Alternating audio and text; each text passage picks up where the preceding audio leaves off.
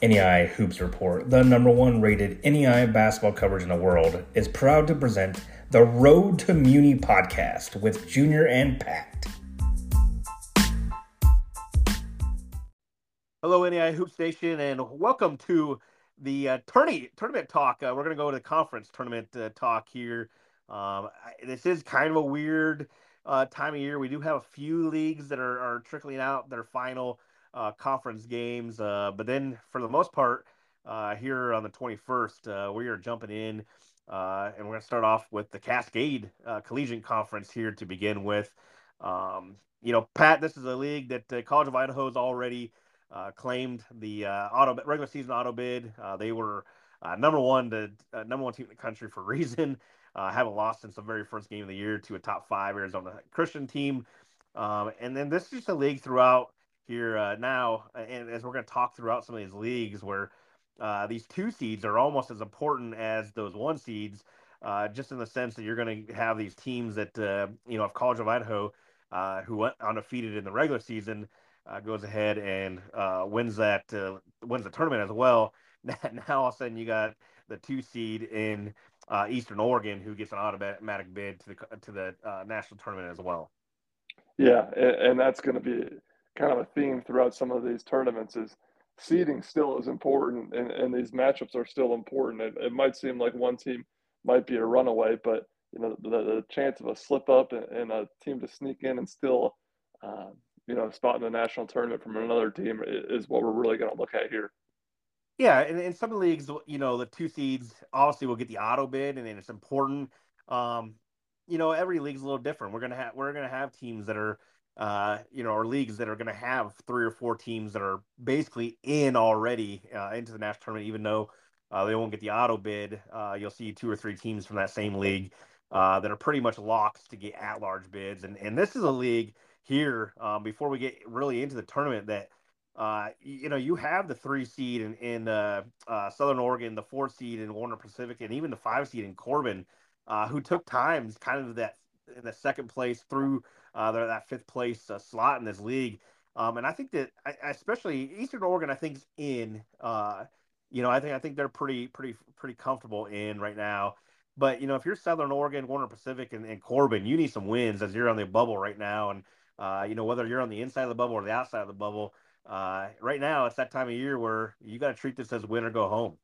Yeah, teams are still playing for life here, right? And a run deep into the conference tournament really could go a long way for you. And you think about this Oregon Tech too. You remember they went at came out here into Indiana early in the season, a team that's been battle tested. You wonder if they'll be able to lean on that experience here as they make a deep run or try to make a deep run through the conference tournament. Yeah, we've kind of talked about these seeds already, but I'll go through the list real quick. Here it is. We got the College of Idaho, the 1 seed. They're going to tip off. These games will all be on the 21st, but they're going to play the 8 seed Bushnell. You got Eastern Oregon as a 2 seed. They will be hosting Oregon Tech, the 7 seed. You got Warner Pacific we'll go with Southern Oregon as the 3, who's going to be tipping off against Lewis Clark State, the 6 seed. And Warner Pacific is the 4 going up against Corbin, who's the 5. And you talked about it a little bit with Oregon Tech. I mean, they're certainly a team that used to winning. Started off the year as a top 25 team in the country. Maybe definitely not the season that they were probably expecting. But certainly this is the time of year where you can get yourself right again. And this Oregon Tech team is dangerous, and they got to hit the road and head to Eastern Oregon to start this tournament off. But they're a team that rifle off a couple road wins here, and anything can happen in that Cascade championship game. Well, yeah, that's exactly it, and we'll talk about it, through all of these. But anything can happen, and there's still a chance for teams to get hot, right? Maybe they haven't found their footing late in the season. Maybe they've been slumping a little bit, or maybe they have just won 2 in a row and are looking to turn that 2 in a row into 4 in a row or 5 in a row and make a run to the conference championship. Yeah, and I think this is a league that it's not going to be this way all the way across the board. But I think that we're sitting here and looking at the Cascade conference tournament, and College Idaho is going to be the legit favorite to win this one. But Pat, why don't you throw out maybe a team that we kind of alluded to Oregon Tech, so maybe that's your team, but maybe a surprise team that you have that can that you think they can pull off this upset. By the way, I don't want to put any pressure on you here, Pat, but our upset special teams last year were pretty dang good in the conference tournaments. Yeah, and you're right. I am going to stick with that Oregon Tech team.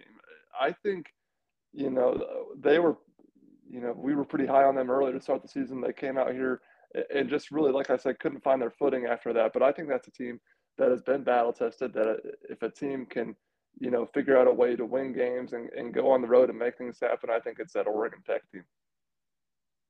Yeah, and I think you're absolutely right on that, and that's why I wasn't shocked that you brought him up early, and I figured that's the way you were going to go, and certainly a way that um, I wouldn't be surprised in that one either. But just to be a little bit different than you, and I'm going way out on a limb here, going with the 3 seed with Southern Oregon here, and I just think that they're a roster that first year coach here that.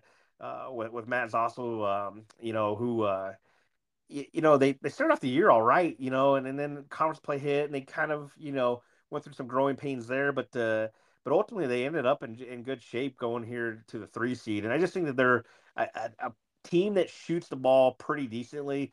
When you have guys like Tez Allen and company, I think that you just have that dynamic, playmaker that can go get you buckets and shoot the ball.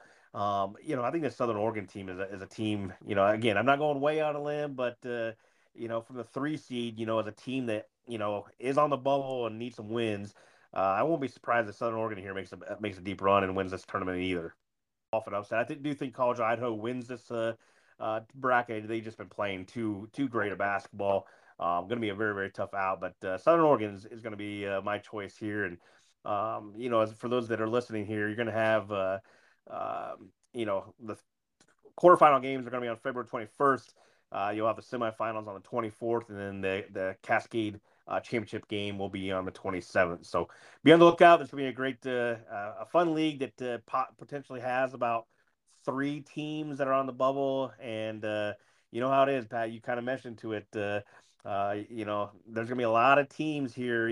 When we get to the semifinals, depending on how it goes, are going to be hoping that Eastern Oregon and College of Idaho are going to be in the championship game. I think that a lot of people that are on that bubble are going to be very, very happy to see those teams in the finals if they can.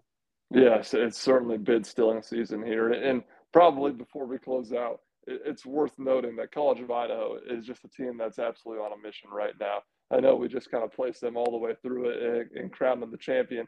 But when you look at teams that are truly a national title contender, and when we get to our national tournament preview, that's one team we're going to be talking about a whole lot.